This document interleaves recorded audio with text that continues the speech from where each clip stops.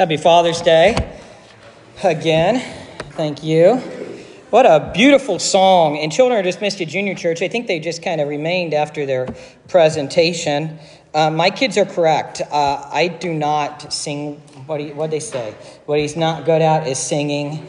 That is correct. If they stand next to me in a worship service, 2 weeks ago, after the service, I went to another church and I gave the same message outside. There's a small church out near Alliance that's been struggling. They don't have a pastor, so I've been pulpit supply about once a month for them, although 2 weeks ago was my last time. And Mercedes went with me, and she's standing next to me in the songs, and they have little printouts for the song sheets, and she noticed very quickly, I don't sing the right words. It's not just I'm off key. The words are wrong. Everything else. My mind's usually, if I have to preach or do the message, my mind's elsewhere sometimes, which really isn't right. It's nice to go somewhere and just be able to focus on worshiping and song. At the church I served in Alliance once, I noticed a good friend's daughter. She was a teenager at the time. She's married. I had the honor of officiating her wedding a year and a half or so ago, and actually 2 years ago. And she was in the choir loft, which was kind of in the front, and I'm kind of in the front, and it's Christmas Eve, and she realized real quick in the Christmas Eve service, I'm trying to sing, but I started the verse 2 at the wrong point or something, which she had to tease me about afterwards. But that song, The Power of the Cross, written by Kristen Getty, it's a Getty song, but it's different songwriters. I want to mention it because sometimes we think we're singing for the person next to us. I'm not just trying to excuse my sinful singing, but sometimes we think it's about performance. And I want to encourage you, notice these powerful words as we sing to the Lord. Oh, to see the dawn of the darkest day. Christ on the road to Calvary. Tried by sinful men. Torn and beaten then. Nailed to the cross of wood. This is the power of the cross. Christ became sin for us. Christ became sin for us. Took the blame. Bore the wrath. But we stand forgiven at the cross. He did that, and we stand forgiven. So when we sing, we're singing out these words. We're singing the gospel. When we sing these songs, we're singing the gospel. We're singing the gospel. We're praising God for the gospel, for the power of the cross. Oh, to see the pain written on your face, bearing the awesome weight of sin. The passion of the Christ. Jesus took all that pain, and we see that in the movies and things. What it can't show is Jesus' pain of taking sin. Jesus took sin totally against him. Forever, eternally, eternal past, eternal future. Sin totally against his very being. Sin is against his very nature. And he took the weight of sin upon himself. Every bitter thought, every evil deed, crowning your blood-stained brow. This, the power of the cross. Christ became sin for us, took the blame, bore the wrath, and we stand forgiven. Now the daylight flees, now the ground beneath quakes as his maker bows his head. Curtain torn in two, dead are raised to life, finish the victory cry.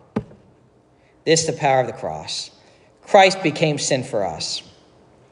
Took the blame, bore the wrath, we stand forgiven at the cross. Oh, to see my name. You can put your name there. Written in the woods. For through your suffering, I am free. Death is crushed to life. Life is mine to live. Won through your selfless love. Through his suffering, we are free. Through his suffering, we are adopted, called a friend of God, called a brother of Christ or a sister of Christ. We cry out, Abba, Father, we are free. This is a powerful song, and I just had to comment on it. Being a father is such a joy. I heard somebody at my last church would say, God gave us children to give us emotions we did not know existed. And those emotions could go both ways, right? He told me once that in the same week he was in the principal's office for both his kids. One to talk about his daughter's excellence, excelling, and one to talk about struggles in school with his son. So we can have emotions of frustration, of maybe anger, of love, of mercy, of grace, of worry, right? Of worry, of fear of the future. I can be a stoic person. I've taken the Myers-Briggs test a number of times. I don't really have many emotions, at least not on the outside. I do have some. I just don't let them be known. But when both my children were born, there were just indescribable emotions. I mean, it's just a powerful miracle of life. And even to this day, about 6 weeks ago, I was running the Pittsburgh Half Marathon, and I realized I forgot, so much fun. I had done 3 full marathons, and now doing a half marathon again. It was so much fun. There was thunder and lightning. It just added to it. It was raining. It was cool. It was really fun. And I was thinking how nice it'd be, how neat it'd be to do this with my kids. And so the next day I said, Mercedes, would you like to try running with me again? She tried a few years ago and struggled, and I want to be careful pushing her too hard lest she doesn't enjoy it. It's got to be fun. And so she said, yeah. And many of you I posted on Facebook last week that she made it 6.23 miles in the heat. And that's because Mercedes is extremely determined. She is a strong-willed woman. If there was a fire break out in the sanctuary, don't worry. Mercedes will tell you exactly what to do. She would be glad to boss anyone around. She is that way. Now, Abigail, on the other hand, she's our more introverted daughter, and we've invited her on, and she's ridden bike with me as I've ran, and it is such a joy having our kids with us just for the tasks of life. And I'm sure that many of you have that same experience. It may not be running or biking with your kids. It might be something else, baking or something else that you love doing, or cooking out on the grill. I heard one of your daughters, I think it was Katie, said that Kevin cooks good hamburgers. So maybe it's things like that, or whatever it might be, or taking your kids to work with you. What a joy it is to watch our kids grow up. And I think it's true, they grow up quickly. But one other joy is leading our kids spiritually. And yesterday we had a great men's and families cookout, and Bill talked extensively with a great message about leading our kids spiritually and talking about that. And I want to talk about the scriptures and the image of God as our Father. We see this idea in the New Testament as well as the Old Testament of God as our Father. There's plenty to get into with this subject, but I want to talk about one of the parables that Jesus told, and it's the parable of the prodigal son. Jesus tells a story in which the father in the story represents God. It's in Luke 15, if you want to turn there with me. And actually, I want to get a Pew Bible out so that you can see exactly the page number you need to go to. Last week, I announced that because of some generous donations, we were able to purchase new Pew Bibles, and they're all the same translation, the English Standard Version, the ESV. And I would invite you all to turn in here. Now, if you brought your own Bible, you want to turn there, that's okay too. Or you use the Bible on your smartphone app, that's fine too. Just stay away from the Facebook and Twitter for just a few minutes. You'll be okay. Luke 15, and this begins on page 821 in the Pew Bible, page 821, and go into page 822. Just take your time turning there. I'm going to read the parable in its entirety in just a moment. As I talk about this parable, I want to show that this parable shows us that God is a father to us, and as a father to us, he persistently desires for us to come to him. Jesus tells this parable describing God like a father who persistently desires a relationship with us. Jesus describes God like a father who persistently desires a relationship with us. When we come to God, he welcomes us regardless of what we have done in our past. When we come to God, that's important. When we come to God, he welcomes us regardless of what we have done in our past. He is a forgiving God. He wants to forgive us. He wants a relationship with us. A current scripture I've been praying and meditating a lot from the Holy Spirit's conviction is 2 Peter 3:8-9. 2 Peter 3:8-9. I'm just going to summarize part of it. It's that God is patient, waiting, not wanting any to perish, but all to come to repentance. The people in 2 Peter was written to were questioning, when is God going to come back? When is he going to restore all creation? When is he going to make everything new and everything right and get rid of death and get rid of pain and get rid of suffering? And maybe you ask the same questions. We all do. Well, Peter had an answer. God is patient. He's waiting because he doesn't want any to perish, but all to come to repentance. God has not come back. Jesus has not come back yet because he wants us to continue to spread the gospel, because he wants a relationship with every man, woman, and child. He wants everyone to have that opportunity to share the gospel. If you want to speed Jesus' second coming, share the gospel. You want to speed Jesus' second coming, fund the Great Commission. You want to speed Jesus' second coming, pray for the lost. Jesus desires a relationship with every man, woman, and child. Jesus desires a relationship with you and with me. Regardless of what we have done in our past, Jesus wants a relationship with us. And sometimes we get that guilt within us, right? And we think, no. He can't. I know the scriptures say he would forgive us, but he can't. I've done so much. He wants to forgive you. That's why Jesus went to the cross. When we think that Jesus can't forgive us or doesn't want to forgive us, or we're just too dirty or too full of sin, we are diminishing the importance and the power and the significance of the cross. You're saying what Jesus went through on the cross wasn't enough. But you know what? What Jesus went through on the cross was more than enough. And in this parable, the parable of the prodigal son, Jesus is showing God is like a loving father watching for us to come home. God is like a loving father looking out the front door. When is my son, my daughter going to come home? When are they going to come home? I want them back. They've strayed from me. They've ran away. I want them to come back. And when that child comes home, the loving father runs to the child. My theme today is Jesus tells a parable describing God's desire for a relationship with us, like a father wanting a relationship with his wayward son, or you could say wayward child, but it's a son in the parable. That's saying this sermon in a sentence, saying it in a sentence. Jesus tells a parable describing God's desire for a relationship with us, like a father wanting a relationship with his wayward son. I need to make a disclaimer. Parables are not allegories.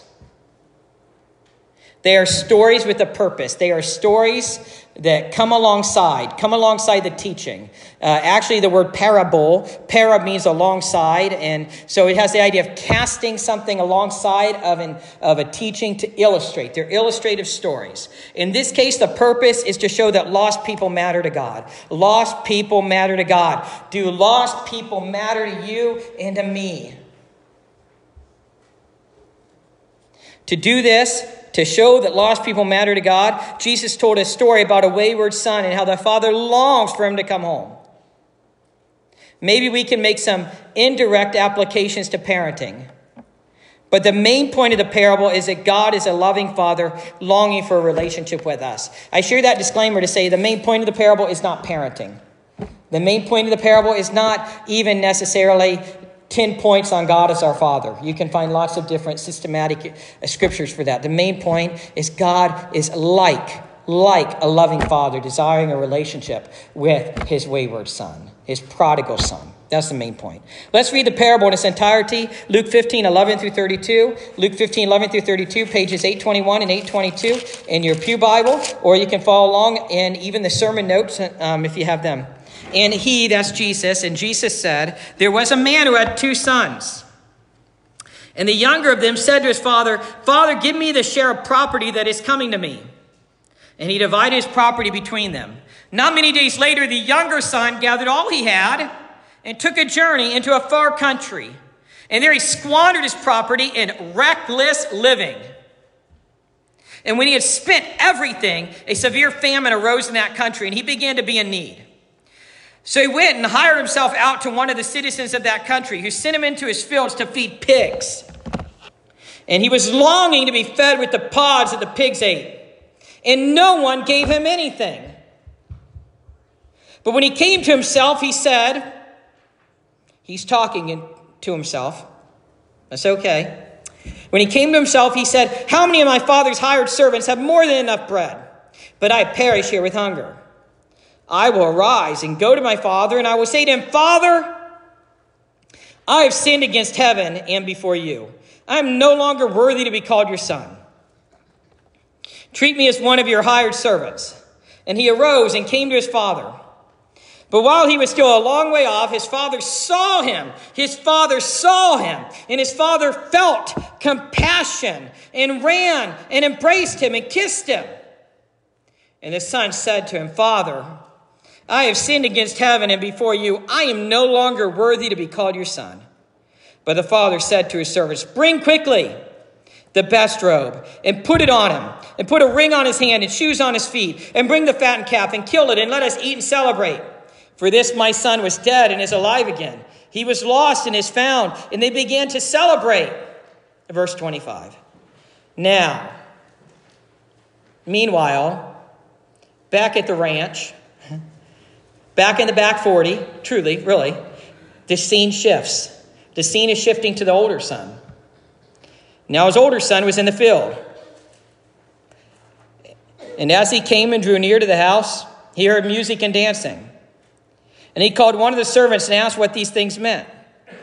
And he said to him, "Your brother's come, and your father has killed the fattened calf because he has received him back safe and sound." But he was angry and refused to go in. His father came out and entreated him. But he answered his father, "Look," this is the older son talking to his father, "Look, these many years I have served you, and I never disobeyed your command. Yet you never gave me a young goat that I might celebrate with my friends."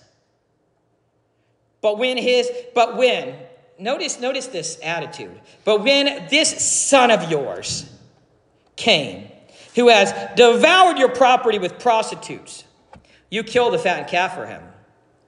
And he said to him, "Son, you are always with me, and all that is mine is yours.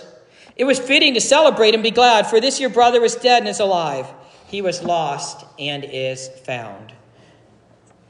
The father in the parable represents God the Father. The wayward son, the prodigal, represents us. The older brother represents the Pharisees. If you look at the beginning of Luke 15, it says, "Now the tax collectors and sinners were all drawing near to him, and the Pharisees and the scribes grumbled. They said, 'This man receives sinners and eats with them.'" They're grumbling, they're complaining. You don't want to do that. Jesus knows it. Jesus heard their grumbling and complaining, and he told a parable, and he made them the illustration. He did. He said, "I'll tell them." He told three parables. Three parables. The parable of the lost coin, the parable of the lost sheep, the parable of the lost son. And all three parables were showing that lost people matter to God. God cares about that lost, that wayward child. God cares about the lost coin. God cares about the lost sheep. And the older brother represents these Pharisees, these tax collectors, these people that are grumbling, especially the Pharisees, mainly the Pharisees. So I want to talk about the illustration of a son who goes wayward. He calls this parable the prodigal son. Prodigal means extravagant or wasteful. As heard in the parable, the son wastes his father's money. There are two sons in this parable. And the younger tells his father that he wants his share of the estate. Now you must know there are at least two problems with that. When the younger son says, "I want my share of the estate," the younger son is saying, "Dad, I wish you were dead. Just die and give me my share." And it's insulting. Regardless of the insult, the father divides the inheritance between his two sons. This is the second problem. According to the Old Testament, Deuteronomy chapter 21, verse 7, the elder son was supposed to receive a double portion, but it was divided equally. Jesus is showing that regardless of what we do, God is our Father, and as our Father, he welcomes us into loving arms. In verses 13 and 14, Jesus shows in the parable that the son takes his father's money and he leaves. Jesus says that he wasted his wealth with wild living. Jesus doesn't tell us exactly what all the wild living was. Later, the older brother says he wasted it on prostitutes and things like that. You know, I don't think he has to tell us what wild living looks like. Some of us have been there. Some of us have had children, grandchildren that have been in wild living, and you pray for them. You pray for them every day. You care for them. You love them. You want them to come home. Verses 15 and 16 show that now this son is feeding pigs. Pigs were an unclean animal in Judaism. So for Jesus' audience, this is a big deal. This is the lowest of the low. This is showing how low the younger son's station in life is. It's so low that he's feeding pigs. He's feeding unclean animals.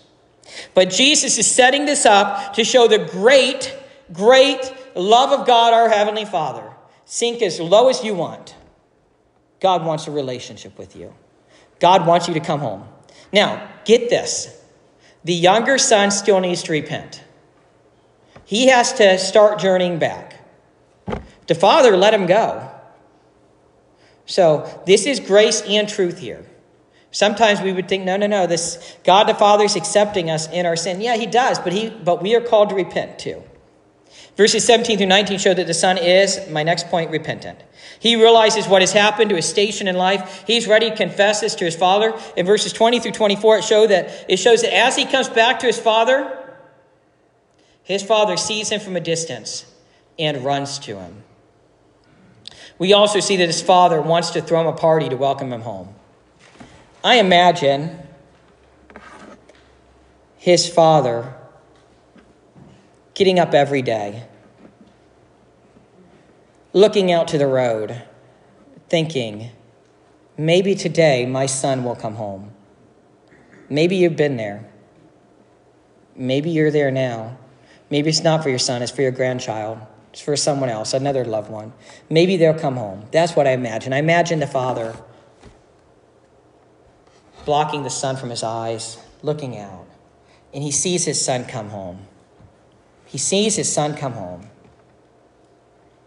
As the son comes home, he pulls up his robe. He tucks it in his belt so he can run. He runs to him, hugs him, embraces him. It was a breach of an adult man's dignity to run back then. Adult men weren't supposed to run. He didn't care. He didn't care about that. He saw his son in the distance and he ran to him. And that's what God uses to describe God's love for us. That when we repent, he is so excited. He runs to us. The Bible says there is more joy in the angels in heaven over one sinner who repents. God wants a relationship with us. This is the parable that Jesus tells to describe God's love for us. When I was at Cedarville University as a sophomore, there was a chapel message, and at the beginning of the chapel, Craig and Rachel were there. They remember this, right? You know exactly what I'm going to talk about. No, I'm just kidding. And they had a young lady share a dramatic reading of this. It wasn't really a reading. It was like a modern-day rendition. And I loved it because she described going wayward, and as she comes home, her father runs to her, and she starts to repent. She starts to say, "Father, I have sinned against heaven and in your sight. I'm no longer worthy to be called your daughter." And she couldn't get those words out. He covered her mouth, and he said, "Hush, we have to get to the party."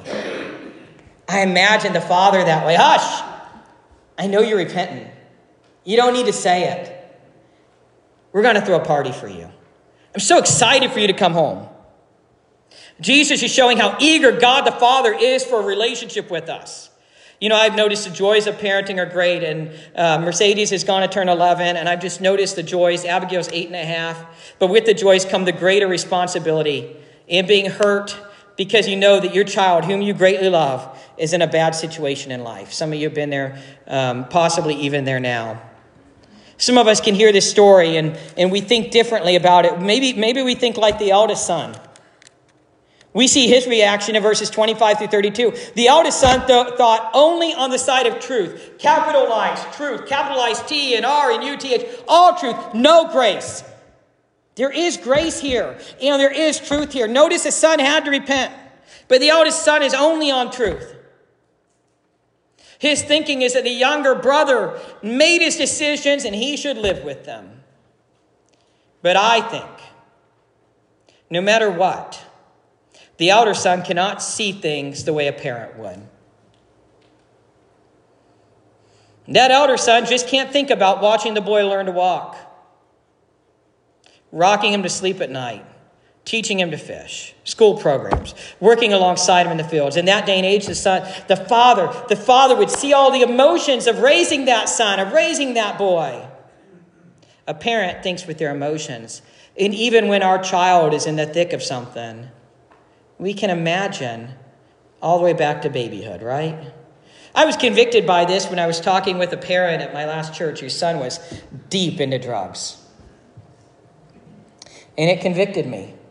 We might see the kid in drugs right now, The mom sees the baby that she rocked to sleep at night, that she watched learn to walk, and all these other things. And we need the emotions too, full of truth and full of grace.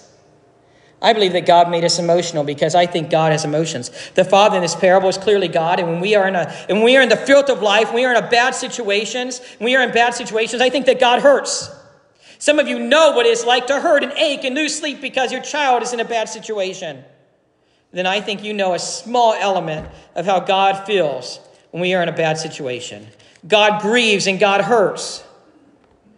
Then when we choose to come back to God, he runs to us and he throws a party in heaven. He throws a party. Slay the fattened calf. No matter the cost. My son, my child has come home. A man was commissioned to paint a picture of the prodigal son. Some of you have heard this story, but it bears repeating. A man was commissioned to paint a picture of the prodigal son. He went into his work fervently, laboring to produce a picture worthy of telling the story. Finally, the day came and the picture was complete, and he unveiled the finished painting. He unveiled the finished painting, the painting of the prodigal son, the painting of the son coming home and embracing the father.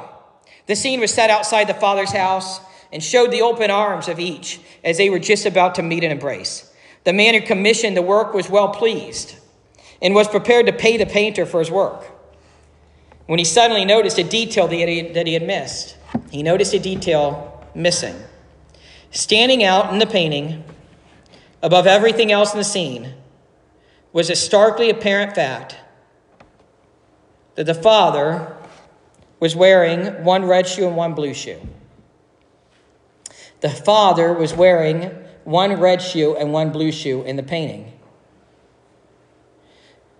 The guy who commissioned the painting was incredulous. How could this be that the painter could make such an error? How could the painter make such an error as to paint two different shoe colors? Don't they learn that in Painting 101? Don't they learn that in preschool? He asked the painter, and the man simply smiled and nodded, assuring the man, yes, this is a beautiful representation of the love of God for his children. What do you mean? Asked the commissioner. He was puzzled. And the man who painted the picture said the father was not interested in being color coordinated or fashion conscious when he went out to meet his son. In fact, he was in such a hurry to show his love to his son, he simply reached and grabbed the nearest two shoes that he could find. He is the God of the unmatched shoes. He didn't care. He saw his son out in the distance coming home, and he just grabbed some shoes. He didn't care if they were unmatched. He didn't care if they were women's shoes. He just ran out to embrace his son. Now, that's just a painting. But this is a parable that Jesus used to describe God's love for us. What is the application? The first application goes along with a theme. God is a father to us, and as a father to us, he persistently desires for us to come to him. Persistently desires for us to come to him. When we come to God, he welcomes us regardless of what we have done in our past. God is full of grace. This does not compromise truth. In this parable, the son did recognize what he did was wrong, and he confessed that to his father. There is such a thing as sin and repentance. The parable shows us that God wants to be involved in our lives. Lost people matter to God. Some of you hear this, and it is encouraging. It probably encourages you that you're doing the right thing, loving your children, no matter what. Some of you might need the application that you need to call your son or your daughter or your grandchildren or maybe even someone else, because it doesn't only apply to fathers and sons. Lost people matter to God. Do lost people matter to us? We're a Bible-believing church, and that's awesome. Got to stay that way. Don't compromise truth.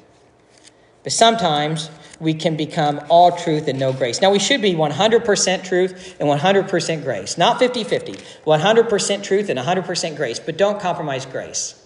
We always go to one side or the other. We either compromise truth by going to grace, condoning sin, or we compromise grace by going to truth and and not loving people, recognizing their eyes are blinded by the devil. Lost people matter to God. Do lost people matter to us? The final application comes from this example. True story. A San Diego father who wants to be known as Frank believed his son, a homeless heroin addict living on the streets in Denver, was on the verge of dying. He's a father. He thought his son, who was on heroin, was dying. He was homeless. He was on heroin. He's dying. His name, for the sake of this news article, is Frank. Frank contacted Chris Connor, one of Denver's leading homeless advocates. Connor has helped parents find their lost children, but this was different. Connor said, "I've never had a parent who necessarily went this far to descend into homelessness themselves." Listen to what this father was willing to do. Connor connected Frank, the parent, with Pastor Jerry Herships, whose church serves lunch to homeless people in a Denver park across from the state capitol. Frank, the father, described the moment he met his son on the streets in Denver. So the pastor connected the father with the homeless camp. And the father goes to the homeless camp, and this is what the father does. Frank said this. Frank said, "My son has no idea that I'm walking towards him. I can see that he can't stand up without the support of a building. He would appear drunk to most people. To his dad, though, I know from past experience, sadly, he's on heroin, heavy. I go up to him, and he starts to turn his back on me." The son started to turn his back on the father. The father says, "I don't even care. I just grab him, and I squeeze him as hard as I can." For a week, Frank, the dad, became his son's shadow, wandering the streets during the day and sleeping on the banks of a river at night. He grew a beard, ate handout sandwiches during the day, and swatted away the rats at night. Meanwhile, his son got sick, in and out of the hospital, stealing to buy more drugs. At one point, Frank said this. At one point, Frank told his son, "If you die, your mom and your dad die with you. We might still be here breathing, but make no mistakes, we'll be dead inside." When asked why he did it, Frank said, "The only thing I could think of was just to go there, be with him and love him, show him how much his family loves him." He was willing to go, no matter what the cost, no matter what the humility, to show that love to his child. I've noticed there's nothing that my children could do to make me love them more. There's nothing they could do to make me not love them. This parable is a story of a father and a son, a story that illustrates God's love for his wayward children. How far will we go for our children, regardless of how old they are? How far does God go for us? How far does God go for us? We love him because he first loved us, 1 John 4:19. We love God because he first loved us. God took the step. Like the father in that story, not the parable, but the story about the homeless son, the father who became homeless for a week, swatted away the rats, all that stuff. Jesus did that for us. Jesus entered our depraved world, lived amongst us for 33 years, went to the cross for us, took our sin, rose again. The power of the cross. Heavenly Father, I thank you for fathers, and I thank you so much for my own father, my grandfather as well, and the many other paternal influences in my life. I thank you, Lord God, that you set up the family, which certainly could be a whole other sermon topic today. You set up the family, and you set up the family as your first institution for raising and watching over children and relationships and so much more. I thank you for that, oh Lord God. I thank you, Lord God, for this parable, though, that shows your great love for us. No matter where we are, no matter how low our station in life has gone, you care about us, you love us. You died on the cross for us, you rose again. And you're chasing us down. You sent the Holy Spirit to send your grace that goes before. You send us the Holy Spirit to convict us so that we can receive you as Lord and Savior. And Lord God, there might be some watching and listening or here today. I'm sure there are. who need to rededicate their life to you or surrender to you. They don't know you as Lord and Savior. They've fallen away from you. Maybe they've never surrendered to you. May today be the day to confess they're a sinner in need of a Savior. Believe in you as the one and only Savior. Trust in you and commit to you. Pray your blessings and care. Watch over us, convict us by the Holy Spirit. In Jesus' name, amen. I just forgot to announce, I'm in the back now to watch the computer. I want to thank Sam real quick for stepping in on the computer, but the altars are open. And if God wants to lead any of you to prayer during this closing song about anything, come forward and pray.